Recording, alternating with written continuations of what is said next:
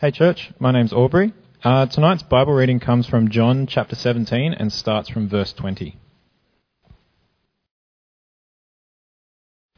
My prayer is not for them alone. I pray also for those who will believe in me through their message, that all of them may be one, Father, just as you are in me and I am in you. May they also be in us, so that the world may believe that you have sent me. I have given them the glory that you gave me, that they may be one as we are one. I in them and you in me, so that they may be brought to complete unity. Then the world will know that you sent me and have loved them even as you have loved me. Father, I want those you have given me to be with me where I am, and to see my glory, the glory you have given me because you loved me before the creation of the world.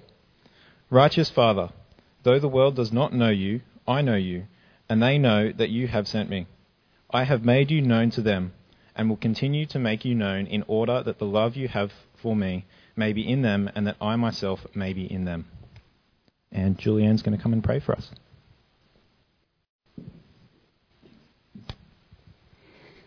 Thanks, Aubrey. I just think that's a really moving prayer, and we're actually going to use that for our prayers tonight. So I invite you to pray with me now. Hey, welcome to church. So good to be here, so good to gather around God's Word and with God's people. If you are new with us or visiting with us, welcome. So good to have you here. My name's Myles. I have the great joy of being the Youth and Young Adults pastor here, and it is an absolute joy for me. It's so good that we get to look at God's Word tonight. I'm going to pray, and then we're going to jump in. Father, you are big and we are small. Thanks for being our Lord of all. Thank you that you are present with us and you are for us in our ordinary moments, in our extraordinary moments, that you are a God that is not far away, but a God that is intimately involved in our lives and walks with us in all that is to come. Father, thank you so much for the God that you are and the way that you are shaping our community, our church, and our people. In Jesus' name, amen. We're in the midst of a doctrine series. I've never done a doctrine series as a pastor before, so it's been fun and new and exciting for me. And we're looking at the particular doctrine of union with Christ. Now, when you hear the word doctrine, I wonder what comes to mind. Shane set up for us an idea of doctrine as it's kind of like a cake. You make a cake. You have ingredients, and then you go through a recipe, and you make a cake, and then you get to eat the cake. So you kind of had this idea. Ingredients, recipe, cake, eat the cake. My general experience of when I say doctrine to people is kind of one of maybe three responses. Two of them pretty negative, one kind of positive. The first one is they tune out. That may have already happened to you already. Two, they freak out. Because doctrine is incredibly close to a word that we dislike a lot, indoctrination. And we don't want that word. That sounds horrible. And the third one is you love doctrine, you get a bit overjoyed for it. But the first two, you tune out or you freak out. Which is really interesting. Let me add a little bit more information to that to help you see what doctrine is. And see, doctrine is, it's like another version of this is that maybe you build doctrine in everything that we do. See, forming doctrine is actually something that humans do all the time, even when we don't realize it. When you meet someone for the first time, you gain a little bit of information about them, and then you meet them a few more times, and then you become their friend. And then when you're their friend, you know how to be kind to them and take care of them. You exegeted them, you went through a method, you got to a place where you're like, I know some things about this person, now I can care for them. So we do doctrine all the time as we interact in the world. Let me give you an example. Here's some doctrines of Myles Elton. The doctrines of Myles Elton. First of all, my favourite pen is the Uniball. I have exegeted many pens. I've used many of them. I've tried them all, and I've come to the conclusion, the doctrine, that the Uniball is in fact the best pen you could possibly have. I have about 50 pens, 50 of these in my office, and if you ever steal one, I will kill you. Some people who work in the office with me know that I am actually a little bit fanatical about this. And sometimes my pens disappear and I find them in other places in the office, and I am so angry. I think these pens are the best. In fact, I refuse to write with any other pen. So if you give me another pen, I'll say, it's all right, I've got like 3 uniballs in my pocket right now, it'll be fine. The other thing that I'm building a doctrine of is the best barbers in Wollongong. Currently winning is Barber Enterprises, which is in the Fig Tree shops. The reason they're winning, though, is because I went there before the wedding yesterday and I got a haircut, and they did something that was beautiful. They gave me a half price on my haircut. I wonder if you can guess why. The guy was like, oh, they're $50, and he's like, oh, nah, $40, yeah. $30 for the beard and $10 for the head. And I was like, thanks for the love. But they're currently winning. And last of all, coffee. I have a pretty strong doctrine of coffee. I have a pretty strong opinion about the cafes in Wollongong. And I exegete those cafes every single day of the week. I have a methodology for deciding which one is the best. I'm looking for the place with the best crema. I'm looking for the place with the most lovely baristas. I'm looking for a cafe that is aesthetically pleasing. I'm looking for a place that has good parking. And already you're bored, right? I could talk about that for the next hour. I'm not going to. It's okay. But we do this, right? You do this. We build doctrines about things in life. It's a natural part of being human, in fact, just to do that. And when it comes to God, well, we build doctrines. We build ideas. We build thoughts. See, anytime anyone says, whether a follower of Jesus or not, says God is, they are putting forward a doctrine. They're making a statement of existence, of truth. Here's what doctrine is as followers of Jesus. It is not theological nerdiness. It is not trying to fit someone into a box and restrict them to who they are from being something else. Doctrine is this. It is knowing and enjoying God in deeper and fuller ways. Doctrine is knowing and enjoying God in deeper and fuller ways. Which becomes really important because who God is shapes so much of the way we think about the world and the way we interact with anybody. Which brings us to the key question we're going to walk through tonight, which is this. When you say, I have a relationship with God, what do you mean? What are you actually saying at that point? When you're sharing with someone and you offer for them, would you like to have a relationship with God? What are you actually saying? What are you inviting them in to become a part of? And your response to that question and response to God is totally shaped by who you think God is. For example, my scripture kids at Figgy High, they think that God is an angry guy in the sky who is trying to ruin their lives. And thus they respond to God in, I don't really want to have a relationship with that guy. Fair, right? No one wants to be friends with that person. And then when I chat to our youth kids about church, you guys, you will often say back to me, Jesus. Because you have learnt that the right response to Myles, any of Myles' questions is Jesus. What's for dinner tonight? Jesus. Because I talk about Jesus a lot. You guys work me out. It's great. When I talk to other people around the place, God is a force for good. He's a nice idea. He's something that we kind of go, oh, that's good for you. That's a good thing for you to hold to. I'm really glad you have that. Who you think God is at that point shapes a whole bunch of what goes on. I was looking tonight at John 17 and then expanding from there through a whole bunch of scripture. We were asking this question of, well, who is that God that we're in relationship with, and what does that mean? Let's jump into John 17. John 17 is this fascinating, beautiful passage. I heard the best sermon of my life on it in January when Peter Lanahan preached on it. He's not here, so I can give him a plug. And it's just a beautiful, amazing passage. And in this moment, Jesus, after this, is about to be arrested. He's about to be persecuted. He's about to be beaten. He's about to be mocked and scorned. He's about to be put up on a cross naked. And he's about to die. He's praying to God before this happens. He's praying with the disciples. Just before this, he prays for the disciples. And then he starts with this. My prayer is not for them alone. I pray also for those who believe in me through their message. Jesus prays for us. That's fascinating. And what does he pray for us? He doesn't pray, I hope they have a really great day. He doesn't pray, I hope they have really happy lives. He doesn't pray, I hope all their exams go really well. He prays something much bigger and all-encompassing. It's up there. To the Father he says, just as you are in me and I am in you, may they also be in us. His prayer is for connectedness and intimacy and relationship with the people to come. That they may be one as we are one, I and them and you and me, so they may be brought to complete unity. We see in this moment is Jesus' prayer is that we would be connected and related to the Son, and we would be connected and related to the Father in particular ways. It's setting up a relationship of intimacy and connectedness.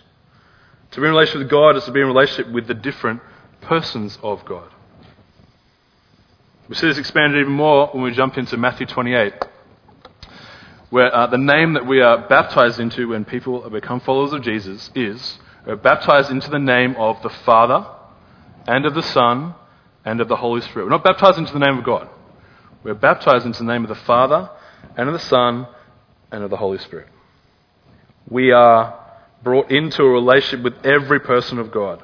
God is one in unity of purpose and diverse in role to serve that purpose. So we experience God as Trinity, as three persons. This is where our doctrine of union in Christ, remember that's the doctrine we're looking at, this is where our doctrine of union in Christ is incredibly helpful. Because it's already a bit confusing, yeah? The union in Christ helps us here. It helps us to see that what is true of Christ becomes true of us when we are in Him. I'll say that again. Union in Christ, the doctrine says, that what is true of Christ becomes true of us when we are in Him. Shane talked last week about union in Christ as an experience of agency and participation. Agency, we receive the blessings of Christ that He's won for us, and participation, we participate in the life of Christ who has gone before us. To help us understand union with Christ, there's a preacher and author, Rory Shiner, from WA, and he uses this illustration, and I'm just going to steal it. He says this. He says, imagine you're at the airport, and in your hand is a ticket. That ticket is to Hawaii. You're here, the plane's over there. The question is, what relationship do you need to have with that plane?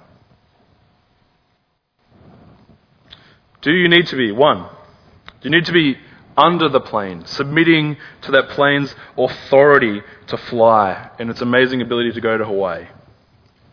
No, just so you know, if you're under a plane, it will kill you. Do you need to be inspired by that plane? Do you need to go to the airport every single day and watch planes take off and fly and dream and hold tight in your heart of hearts that one day I could do that too? I could fly like a plane to Hawaii. Yes, that is ridiculous. Or do you follow the plane?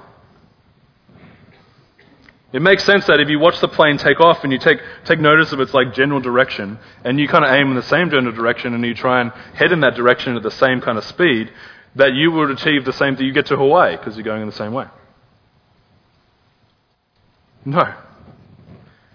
What is the key relationship you need? Not to be under it, not to be inspired by it, not to follow it, but to be, I'm going to take that nervous murmur as in it.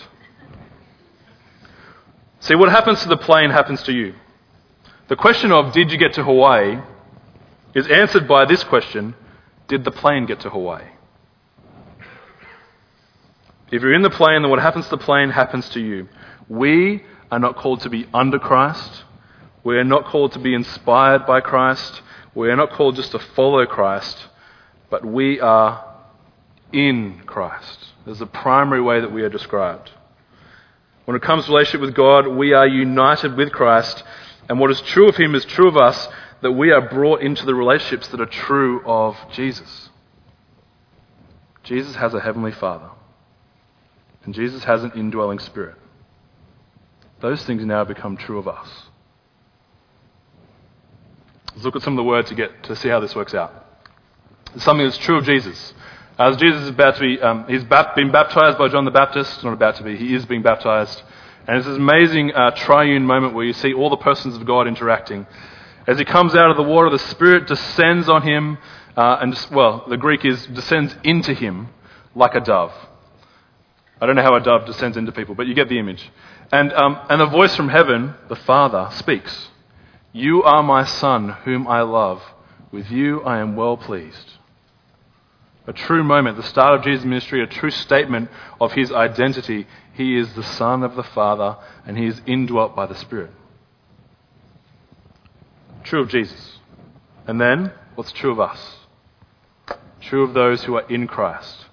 See what great love the Father has lavished on us that we should be called the children of God. 1 John 3:1. That love that is directed towards the Son is now true of those who are in Christ. Because you are his sons and daughters, God sent the Spirit of his Son into our hearts, the Spirit who calls out, Abba, Father, a statement of intimacy and connection with God. So you are no longer a slave, but God's child. And since you are his child, God has made you also an heir. True of Jesus, now true of us. True of Jesus. When the disciples asked Jesus to pray, how to pray, he says this. This then is how you should pray. Our Father in heaven, hallowed be your name. That is a statement of intimacy. When he asks them how to pray, he teaches them to pray like he prays. Talk to the Father. Call out to him. At the beginning of his ministry in Luke 4:18, he's quoting Isaiah. He says, the Spirit of the Lord is on me because he has anointed me to proclaim good news to the poor. Jesus has the Spirit come upon him, indwell him, shape him, and build him for mission. True of Jesus, and also true of us. Romans 8, for those who are led by the Spirit of God are the children of God. The Spirit leads us like it led Jesus. The Spirit you received brought about your adoption to sonship. And by him we cry, Abba, Father. We're brought into being a part of the family. We now speak and say, our Father in heaven, hallowed be your name. And we know that the Father hears us. The Spirit himself testifies with our spirit that we are God's children and we become co-heirs with Christ. And last one, this beautiful moment that captures so much. If anyone does not have the Spirit of Christ, they do not belong to Christ. If you are in Christ, you have the Spirit of Christ. As you're brought into the relationship of faith in Jesus, you have the Spirit in you. And the Spirit of him who raised Jesus from the dead is living in you. He who raised Christ from the dead will also give life to your mortal bodies because of his Spirit who lives in you. The Spirit that brought someone back from the dead is at work in you, bringing you back from the dead, bringing new life in you. What is true of Christ is true of us. So we are related to all parts of God. The Father as his children, Christ as our Saviour and co-heir, and the Spirit as God with us, transforming us. And all three as Lord. That is the uniform title that the Father, Son, and the Holy Spirit are given in God's Word that help us to know he is Lord over all of us. What do we mean when we say we have a relationship with God? Well, Father as his beloved children, Christ as our Saviour and co-heir, and Spirit as God with us, transforming us. See, through our union with Christ, we are brought into the embrace of God, such that the whole of God is at work in us and for us. The whole of God. The Father acts through the Son by the power of the Holy Spirit. We are brought into relationship with the Trinity, the lover, the beloved, the love, the initiator, the mediator, the completer. It's like that moment, maybe you don't experience this, but as a socially awkward human being, there are times when I walk into a room and my greatest fear is realized, I'm not sure if I know anyone here. You ever had that feeling? It's incredible how you can walk into a room and you can feel incredibly alone even though there's like 50 people there. And you go, oh, where do I belong? Where do I fit? And then you have that wonderful feeling of when the people that know you see you. And they say, come join us.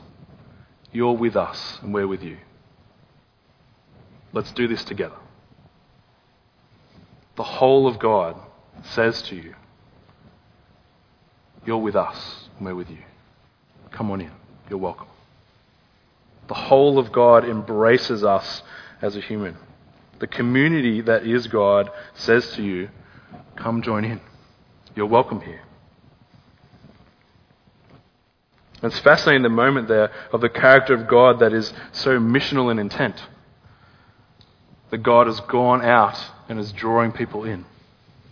And in that moment we see a little bit of what it means to be God's people. One of our goals as a church is to be everyone relating, making people known and cared for. And we see that in the character of God. It's not just we've implanted this goal upon our church to force us to do something. We see this consistent with God's character. He is the one that goes to people and says, you are with us and we are with you. And so it makes sense that God's people would have the same mission. That we might go to people and say, well, we're with you. You're welcome here. And God's welcome isn't based on whether people are the same as him. He goes and welcomes his enemies. No matter your past, your present, or your future failings and sins, you are welcome here. Because God has welcomed you here. No matter even if you have hurt us, you're welcome here. It's going to be complicated. We're going to hurt each other. But God, who has been hurt more than any being in the world, and who has even more reason to hold justice against all humanity, but welcomes us. We have the wonderful joy of being on his mission and saying, we're with you. We welcome you too. Come join us.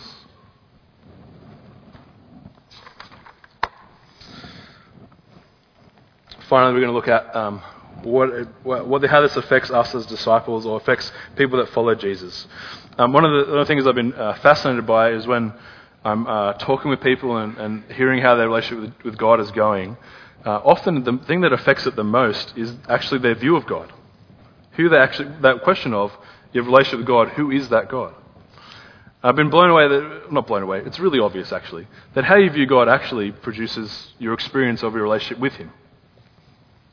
Because God is at the center and he shapes everything that you are. It makes sense that who you view him to be will shape your experience of being a follower of him.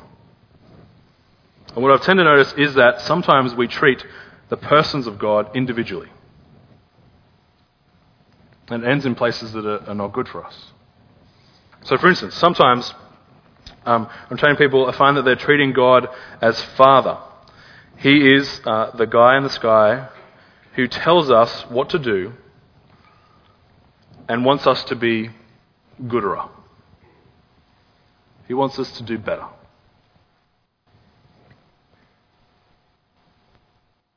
He loves us, but he wants us to be good. And my experience of when I'm chatting to people that see God purely as Father is that they are led with a certain level of fear and potential guilt and a real strong lack of assurance that God is for them. The question on their mind is, does God like me? Is God really for me? And this horrible, horrible word comes out, I don't think I'm a good enough Christian. I don't think I'm a good Christian. I despise that phrase because it misses the point altogether. When we treat Father as God only, it robs our joy. It doesn't produce loving works towards the Father. It produces fear. Or second, we just treat the Son as God, purely by himself. The Son who came to earth and lived the perfect life. He died to save us from our sins. And now we get entered into a second chance. I call this second chance theology. When we go, well, Jesus, he saved me and he died for me, and now I get a second chance to do better. I get to be good.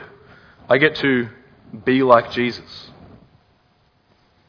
Second chance theology, that Jesus died to save you and forgive you so you can do better now. You can be better. And kind of this call out to, don't you know what Jesus has done for you? Can't you get in line with the gift that he has given you?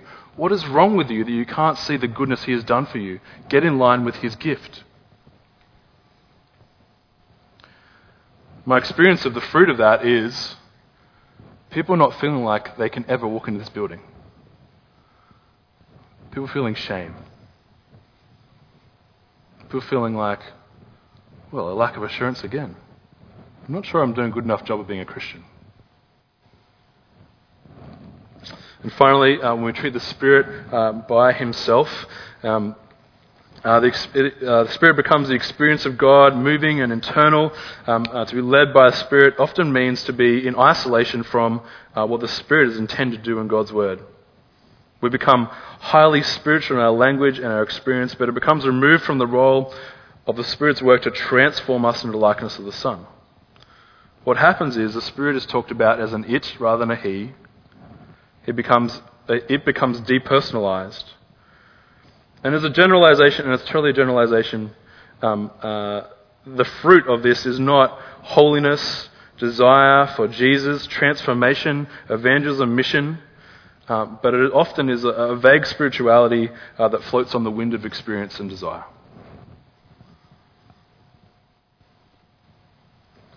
Union with Christ draws us into something beautiful here.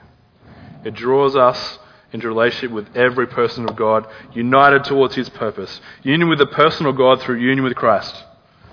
The Father who sends his Son out of love and desire for justice to become human, who initiates creation, initiates recreation, showers love upon his people, who brings redemption to our world and to the people of this world. The Son who willingly gives up his life to pay for the sins of the world, for past, present and future sins, redeems us from enemies of God to be the children of God, co-heirs with him. And the Holy Spirit who indwells believers and transforms them day by day to the image of the Son, who replaces lies of the world with the truth from the Father and the Son, who brings fruit to bear in the lives of those who belong to Christ, who equips the church for the work of God, who does the miraculous thing, the miraculous work of giving the gift of faith. That the once-for-all sacrifice of Jesus' death bears freedom in us, not slavery. He leads us into the promises and purposes of God. What does it mean to have a relationship with God? It means that the whole of God, Father, Son, and Holy Spirit, is for you and not against you. The whole of God embraces you. The whole of God is at work in you. The whole of God is for you and not against you, present with you. He is empowering you. He is redeeming you. He is saving you. He is defeating sin in you. He is shaping all that you are. God is not an idea. He's not a whisper on the wind. He's not a political movement. He's not a philosophy. God is personal. And he embraces us. He is one with whom we are personally engaged through union with Christ. What is true of Christ is true of us. We become those who have a Father, a Heavenly Father. We become those who are saved by Christ and become co-heirs with him. And we have a Spirit who indwells us and transforms us from the inside out. The whole of God is for you and not against you. Let me pray.